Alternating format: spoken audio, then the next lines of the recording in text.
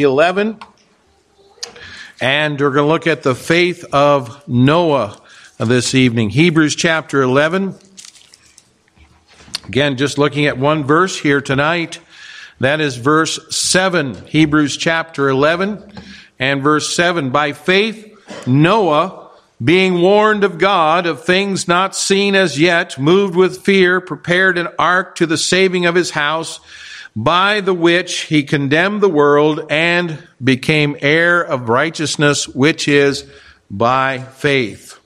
I think the story of Noah and the great flood is probably the section of God's word that is most sneered at, jeered at, disbelieved, viciously even attacked by unbelievers and infidels. There's other stories like Jonah and the great fish, the virgin birth, the bodily resurrection of Christ, the 3 Hebrew children in the fiery furnace, and they also come into their fair share of assault, but nothing like Noah and his ark. And yet the writer of Hebrews, in recounting the exploits of faith by the faithful, sums up Noah in just 28 Greek words, which King James scholars translated into 42 English words. The English language seems to always take a little bit more more words to say something, but that's typical of our English language. But obviously, God is not worried about that, and He's not worried about all those who make fun of Noah and the ark and the flood. And the writer doesn't offer any apologetic for the account whatsoever. He simply just takes it for granted. He sets it forth as fact. And for our purposes this evening, we'll do just the same thing. This is something that took place on this earth many, many years ago. Now, you might say the writer was like the little boy whom his mother caught scratching his Bible with a pen. And when she inquired what he was doing, he brightly responded, "I was reading about the man who came to Jesus and pleaded regarding his poor son." And he says there, "If thou canst do anything, have compassion on us and help us." Mark 9, verse 22. And I don't think anyone, he said, should say "if" to Jesus. So I scratched that part out. Well, there are no ifs in the story of Noah, the great flood, unless we use the if, which means since, meaning that that's a fact since it happened. But it happened exactly as the Word of God declares. The waters covered the entire earth, not just a local area where Noah and his family and others lived, but it covered the entire world. Now, before we get into the actual outline of the message, let me just note 2 things about the time and about the man. First of all, the conditions of the day. The conditions of Noah's day. Actually, they were pretty bad. Unlike Charles Dickens' A Tale of Two Cities, that famous novel about London and Paris during the days of the French Revolution, it could not be called the best of times, the age of wisdom, the epic of belief, the season of light, the spring of hope. Now, you'd have to know some literature if you want to recognize those phrases. And I'm sure all of you remember reading Charles Dickens. But it could only be described, Noah's day could only be described as the worst of times, the age of foolishness, the epoch of incredulity, the season of darkness, and the winter of despair. This was a bad time on this earth. During Christ's earthly ministry, in his private Olivet discourse to his disciples, he used Noah's day to describe what the situation would be like when he comes again. So if you think the earth is getting bad, the world is getting bad today, it is, and that can mean only one thing. Jesus is coming again, and He's coming soon.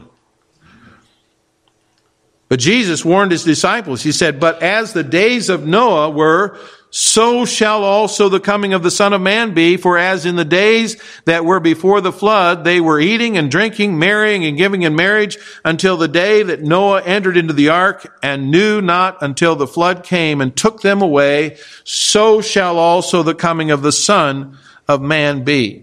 And the thought is not so much of the wickedness and the eating and the drinking as the issue of an individual survival. You know, getting married and giving daughters in marriage is a question of race survival. It's not so much that those things are wicked, but it is to show how godless and materialistic people had become then, and we see it even in our day, how godless and materialistic people have become even today. You know, Luke quotes our Lord as adding that time was also like Lot's day. When they bought, they sold, they planted, they builded things, not evil in themselves. Those things are not evil, but which perhaps show the secularism of their thinking and their living. God was not in their thoughts. They were not interested or concerned about God and what He desired for them. It was a materialistic time when the universal philosophy could be summed up in that old saying, eat, drink, and be merry, for tomorrow we die. Someone changed that to eat, drink, and worry, for tomorrow we die. But further light is shown on the conditions of the day in Genesis 6 and verse 5, where it says, and God saw the wickedness of man was great in the earth, and that every imagination of thoughts of his heart was only evil continually. It was a time of loose, low morals, the worst in the history of the human race. Can you visualize a people whose every thought, every imagination pertained only to evil? Well, it's not as hard to imagine in the day in which we live. And not just thinking about it, but doing it. The Word of God is very specific here. Every heart thought was vile, was rotten, was corrupt. Remember that Solomon said of the man in Proverbs 23:7, for as he thinketh in his heart, so is he. Our Lord added further light when He sharply rebuked the Pharisees in Matthew chapter 12 and verses 34 and 35. He said, O generation of vipers, how can ye, being evil, speak good things? For out of the abundance of the heart the mouth speaketh. A good man out of the good treasure of the heart bringeth forth good things. An evil man out of the evil treasure bringeth forth evil things. The heart is the key to the life, both for good and for evil. And the people of Noah's day had corrupt, evil hearts.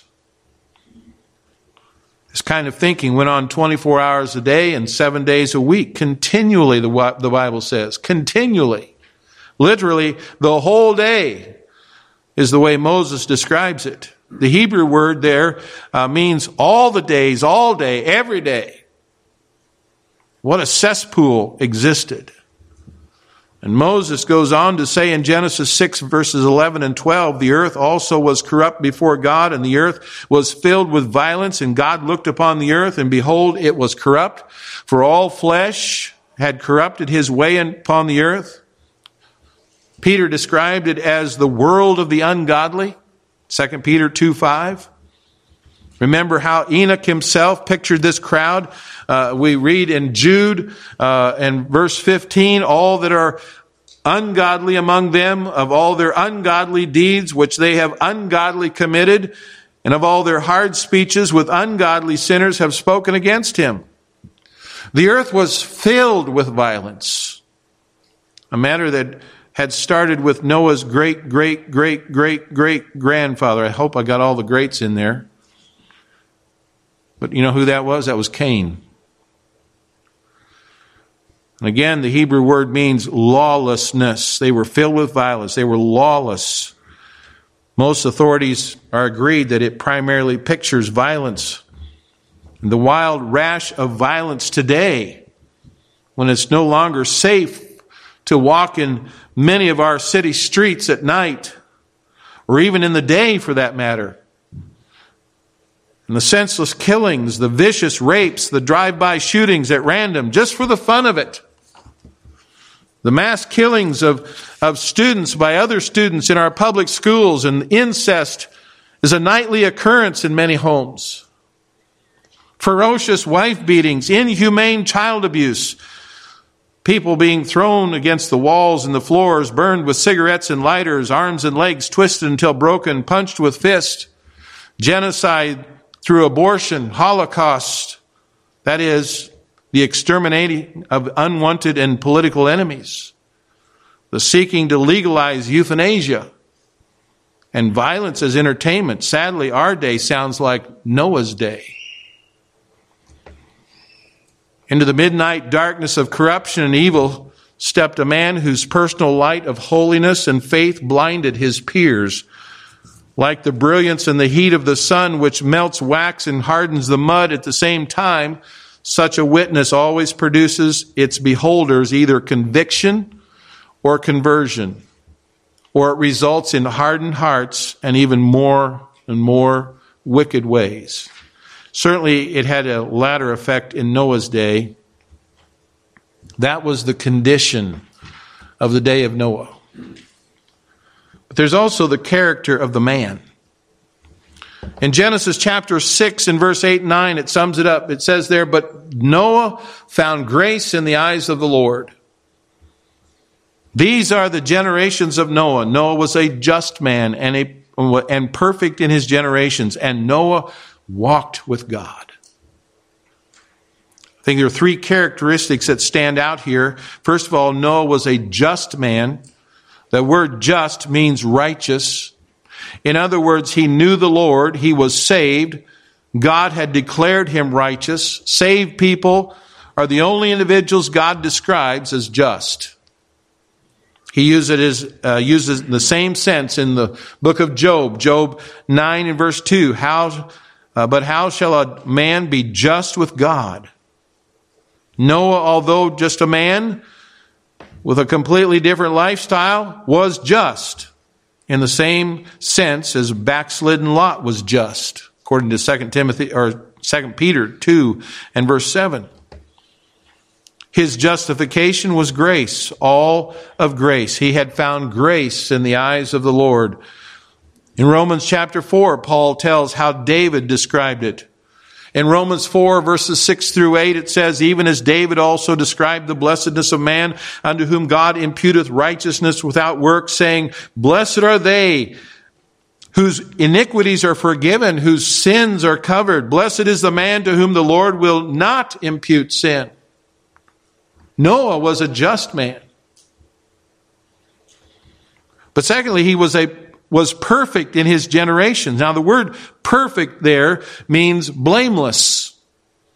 Same word used repeatedly to describe the kind of animals God insisted upon for sacrifices to him. That is, animals without defects. There were no defects in Noah to hinder his relationship and fellowship with Almighty God. And since this blamelessness was in his generations, and the context deals with improper and evil marriage relationships, chapter 4 speaks of Noah's father and the first record of polygamy in the Bible. Perhaps this speaks of Noah's purity in his marriage. Noah and his sons practiced monogamy. They married saved women, not yoking up unequally. But at any rate, he was just in his relationship to God. He was blameless, the Bible tells us, in his relationship with men. Even though all was iniquity and evil around him. You say, I can't help all the things that I do and I think and I it's all around me. I just can't help it. No, Noah could help it. He didn't say, well, everyone else is doing it. He didn't set his standards according to the eyes of the world or the patterns of popularity or the measuring right and wrong by the yardstick of his peers. His spiritual senses were not dulled by the cesspools of iniquity all around him. No one could find fault with Noah. If Noah could live that way in his day, don't you think we could live that way in our day? Now, how did he attain and maintain his perfection or his blamelessness? Well, the answer is in the third characteristic that Moses mentions in Genesis. Noah walked with God. Like Enoch, he kept in step with the Almighty God. He never ran ahead, nor did he lag behind. Noah advanced, he progressed, and he went forward, and he walked in harmony and agreement with God. What a man. What an example for our generation, or any generation. Let me ask you, are you walking with God? We talked about this when we talked about the walk of faith with Enoch. Are you walking with God? Are you praying? Are you reading His precious Word? I'm not asking if you are having your devotions every day. I'm asking, are you devoted to God? If you're devoted to God, you'll be interested in what God has to say, not only in your personal study of His Word, but being faithful to the preaching and the teaching of God's Word in this local church. Ephesians 4:11 says, and He gave some evangelists and some pastors and teachers. Why? So you could come by and shake my hand at the end of the service and say, oh, Pastor, what a blessing you are to me. So you can build up my ego by coming to hear me preach? No. Because there's nothing special about me. But I'll tell you what, there's something special about this book.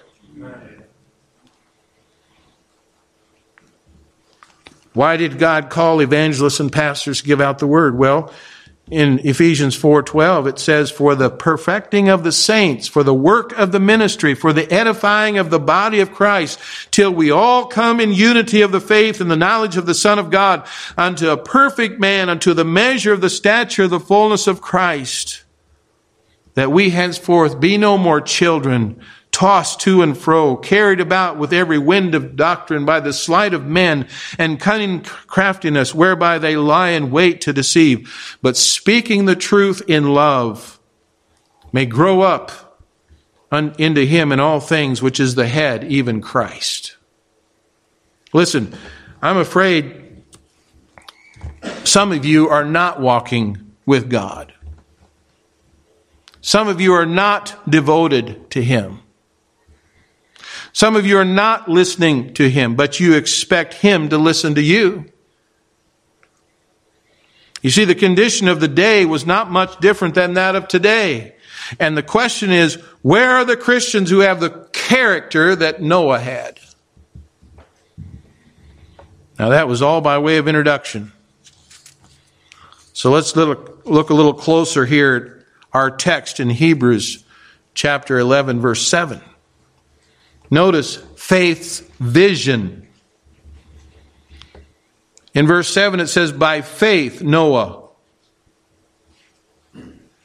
By faith Noah, being warned of God of things not seen as yet, moved with fear.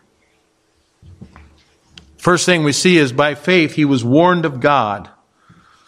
Listen, faith believes, and thereby it accepts God's announcements of judgment.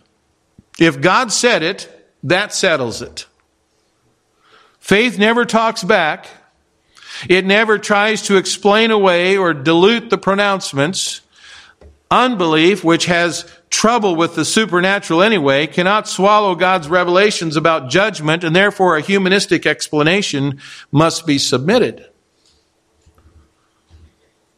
Even as I was preparing this message, I came across one preacher's thought about what might have taken place. Of course, as you'll see, this is kind of tongue-in-cheek explanation made by this use of this preacher's imagination. According to him, there was so much alarm about the possibility that Noah's warning of judgment might be true. Authorities of the day conducted a convention to ease the mind of the people. And if you'll permit me to read it here, I'll give you his description. He says, I can picture in mind that convention. All the roads lead to this gigantic ark. Bearded patriarchs, hundreds of years old, gather from all parts. And the first speaker is Dr. Daniel Dryasdust, the philosopher. And he says, ladies and gentlemen, God is perfect wisdom. Perfect wisdom makes no mistake. If God should destroy mankind, it would prove that God had made a mistake in creating what He has afterwards forced to destroy. But God is perfect wisdom, and perfect wisdom makes no mistake. Therefore, God shall not destroy mankind, and therefore there will be no flood. People applaud, and there's great applause for Dr. Dryasdust. But then Professor Hezekiah Highbrow comes up, the eminent scientist, and he has his turn, and he says, "We are gathered today to dispose once and for all of the unscientific absurdity of an approaching world destruction. Science has shown that for thousands of years no break has occurred in the reign of natural law, and there has been no violent arrest of the world's course. That a uniformity of law unbroken for thousands of years will end in a sudden, miraculous, spectacular intervention is contrary to the law of evolution, and I declare the voice of science to be against a universal flood." Wow, loud cheers again come from all the people. So finally, Dr. Silas Sailtrimmer, the popular preacher, he rises to speak and he says, "My beloved friends, God is a God of love. For 120 years, this uneducated religious zealot has slandered the character of God by saying he will bring a cruel judgment upon the world, and our modern theologians cannot reconcile such a judgment with the love of God. And I ask you to be broad-minded people. Take your stand with me upon the lofty ground of a larger hope. Let Noah adapt his preaching to the age in which he lives. He believes exactly as Adam believed and is 1,000 years behind times. Let him preach on the love of God. I, for one, do not believe in frightening people into God's kingdom. Even if God did speak to Noah regarding a judgment by water, then I believe the water is not a literal water, but a figurative water. And I have behind me the consensus of the latest scholarship when I say there shall be no literal flood. Well, the convention adjourns. The people are lulled to sleep by a sickly, sentimental theology which declares that no matter how much licentiousness and degeneracy and criminality and debauchery stain the souls of men, God is too loving to enforce his demand for common decency. Now, if that convention had actually taken place, it is highly unlikely and improbable, but one thing is certain: those who believed God's message were saved. And the unbelievers were destroyed in the judgment. You see, faith believes God. Faith accepts his word as truth. Doesn't rationalize it, doesn't explain it away. It just says, this is God's word, we're going to accept it as truth. The fact that Noah was warned of God indicates another great truth. That is, faith, walking with God, can hear God speak. Since he was not walking in the world, he was not making its racket in his ears or in his heart. He was able to hear the still small voice of God when he spoke. You know, there are numerous instances of God's people being divinely instructed, which is the meaning of the Greek word used in our text here. In Matthew 2, the wise men from the east were divinely instructed not to return to Herod, but to go home another way. And then Joseph, the foster father of Jesus, was divinely instructed after Herod was dead to return to Israel. Cornelius, when he longed to be saved, was divinely instructed to send to Joppa for the apostle Peter in Acts chapter 10. Yes, God speaks. I wonder, are you living where you can hear God speak today? Jesus said in his discourse on the Good Shepherd, he said, "My sheep hear my voice, and I know them, and they follow me." How can you follow him if you do not hear him and know his voice? And if you do not know his voice, then what's the problem? Could be a number of things. Number one, you're not familiar with it. Number two, you're not paying attention to it. Or number three, you're not close enough to him to hear it. And since it's a still small voice, you could be too far away from him to understand the message. Now, God does not speak to us in an audible voice today. Noah didn't have a Bible like you and I have tonight. But we have the entire Bible today. We have God's full revelation to mankind, given through his prophets of old. And there are warnings here. Are you listening to them? Are you reading them? Are you believing them? By faith, Noah was warned of God.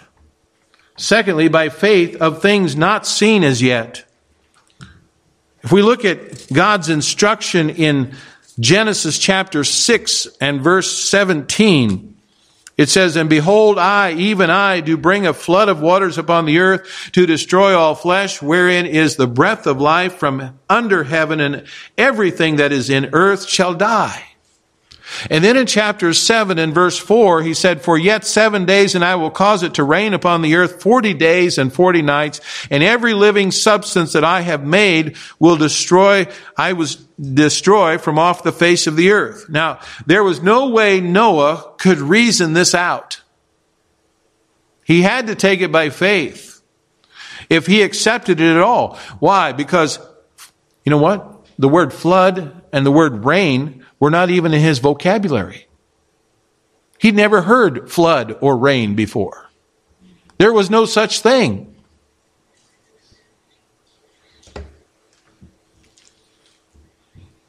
He had never experienced floods or rain.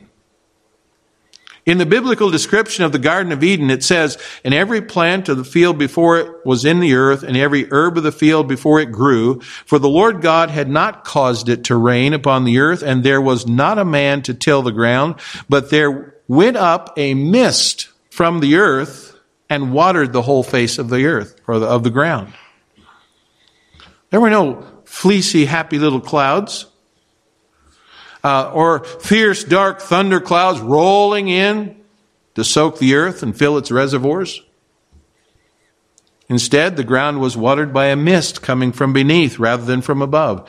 And as far as we know, the method of life-producing moisture had not changed at the time of Noah's warning. So truly a rain causing a destructive flood that would destroy both man and beast was a thing not seen as yet. That was something in the future in Noah's day. And yet I could be seen as was seen with the eye of faith. It could be seen with the eye of faith because faith has a vision. In Noah's time, God said he would destroy the world by water. No one had ever seen anything like that. But Noah believed it. He believed that it would happen. In our day, in a passage immediately following the reminder of the flood, God says he's going to destroy this world by fire. 2 Peter chapter 3, verses 1 through 12. No one has ever seen anything like that. Now, we've seen fires, but we haven't seen the world destroyed by fire. Now, do you believe that's going to happen? I do. Faith's vision. Secondly, we see faith's verdict. Again in verse 7 here it says, "By faith Noah, being warned of God of things not seen as yet, moved with fear, prepared an ark to the saving of the house." Here's the choice of faith. In the matter of the Word of God, everyone has a choice of either believing or disbelieving what God has said. He compels no one to believe. He doesn't make you believe. That choice is yours. It rests fully, squarely upon you as an individual. He compels no one to believe. The choice is yours. Here is what Noah chose. He, with reverence, fear for the friend who warned him, did exactly as he commanded. Faith always chooses obedience. Faith choosing disobedience would be a contradiction of terms. It would be like speaking of dry water or white blackness or bitter sweetness. Faith choosing disobedience is a contradiction of terms. This is one reason why James in his epistle mentions works so strongly, causing some to foolishly imagine that he was contradicting Paul. James 2:17 and 18, even so faith, if it hath not works, is dead, being alone. Yet a man may say, thou hast faith, and I have works. Show me thy faith without thy works, and I will show thee my faith by my works. And then in verse 20, but wilt thou know, O vain man, that faith without works is dead? And then down in verse 26, for as the body without the spirit is dead, so faith without works is dead also. Faith always goes God's way, down the highway of obedience. Now, what was Noah's motivation behind his choice of faith? He was moved with fear. He was moved with fear. For one thing, it was the fear of the consequence of disobedience, of not obeying God. He knew he couldn't do wrong and get by with it. His 600 years of life had convinced him that the tree of sin bears bitter fruit. Fear, yes, but it was of the ungodly reverence type of fear, not terror. This fear is the kind that is the beginning of knowledge, as we see in Proverbs 1 and verse 7. In other words, you might say that Noah acted because he loved God and was thereby motivated to do exactly what he said.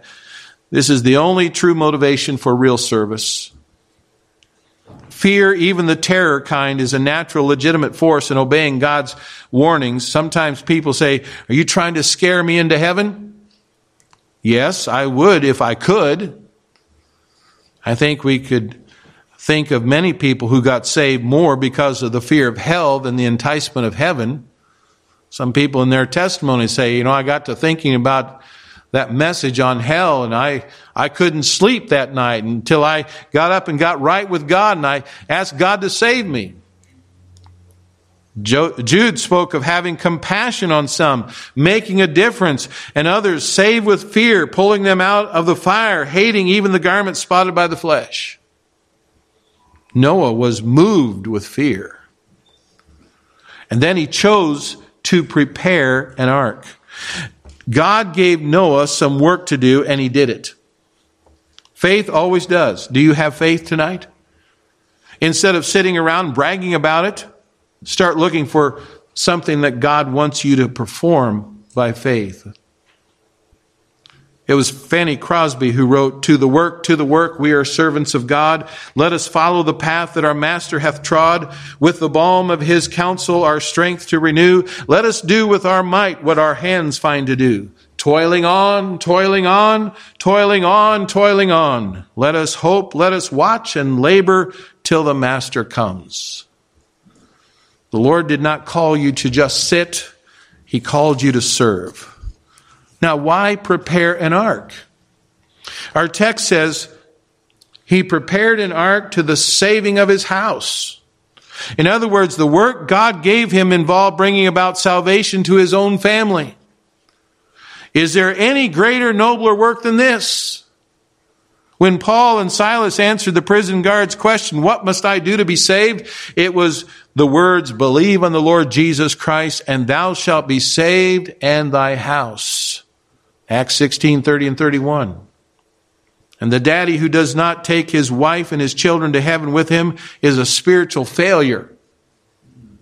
No matter how much success he apparently enjoys otherwise. How about your family? Is it well with thee? Is it well with your husband or your wife? Is it well with your children? Is it well with your other loved ones? Faith, vision. Faith, verdict. And finally, faith's vindication. Faith, vindication. Once again, look at verse 7 here. He said, by faith Noah, being warned of God of things not seen as yet, moved with fear, prepared an ark to the saving of his house, by the which he condemned the world and became heir of righteousness, which is by faith. God said there was going to be a worldwide flood. Noah believed him. That flood came, and the faith of Noah was vindicated. It was justified. How? Well, first of all, he condemned the world. That's what the text tells us. This was a world to whom he had preached the message of judgment and repentance for more than a century. preacher Noah was described by Peter in 2 Peter 2:5, and spared not the old world, but saved Noah, the eighth person, a preacher of righteousness, bringing in the flood upon the world of the ungodly. This world, instead of repenting, laughed him to scorn. But as they sadly learn through experience, it's the last laugh that counts. Noah's condemnation of the world is another reminder that the godly and the righteous daily walk in faith by the believer rising up to condemn the unbeliever. Jesus said the same would be true in the final judgment seat in Matthew chapter 12, verse 41 and 42. He said, the men of Nineveh shall rise in judgment with this generation and shall condemn it, because they repented at the preaching of Jonas, and behold, a greater than Jonas is here. The queen of the south shall rise up in the judgment with this generation and shall condemn it. For she came from the uttermost parts of the earth to hear the wisdom of Solomon. And behold, a greater than Solomon is here. He condemned the world. Secondly, he became an heir of the righteousness which is by faith. The word heir here means partaker of. Noah partook of the righteousness that's only available through faith. The idea here comes or does not relate to justifying faith, although Noah had that, but the righteousness that comes in conduct through a life of holiness. It's a type of righteousness that results from the obedience to God. I wonder tonight, are you an heir of that form of righteousness? This kind is not imputed, but it's developed through a walk of faith with God. There is a righteousness that we're given when we're saved, but this is the righteousness that is developed through your walk of God, your sanctification. Noah obviously is a fulfillment of Hebrews 11 and verse 6. But without faith it is impossible to please him, for he that cometh to God must believe that he is, and that he is a rewarder of them that diligently seek him. That wonderful verse is set between the faith of Enoch and the faith of Noah. We spoke of it last week as applying to Enoch, but it applies to Noah just as well, and any others in this tremendous chapter dealing with men and women of faith. Noah, like Enoch, found God to be a rewarder, a vindicator of all those who diligently seek him. Now, we've looked already at the faith of Abel. We call that the way of faith. We looked at Enoch. That's the walk of faith.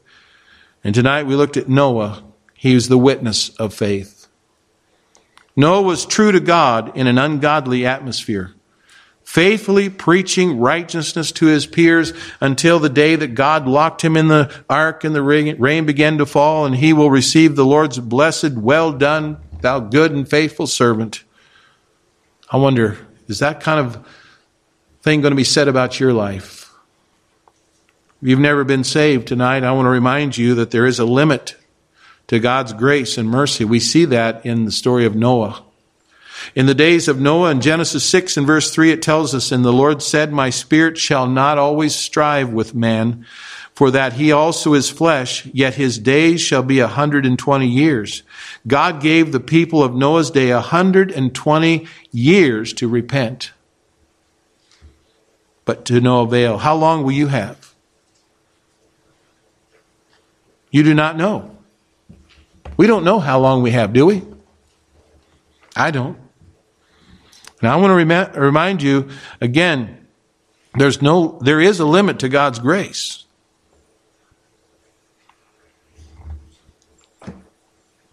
Can you be absolutely certain of God's warning? My spirit shall not always strive with man. You have so much light, much more light than the people of Noah's day. Don't waste it. Don't wait until it's too late. If you're not saved tonight, come to Christ by faith. And Christian, continue to walk with God. Be an heir of that form of righteousness that Noah had. Have the same character that Noah had, even in a wicked, violent, terrible day. Walk with God. Be a witness of faith. Let's pray. Father in heaven, thank you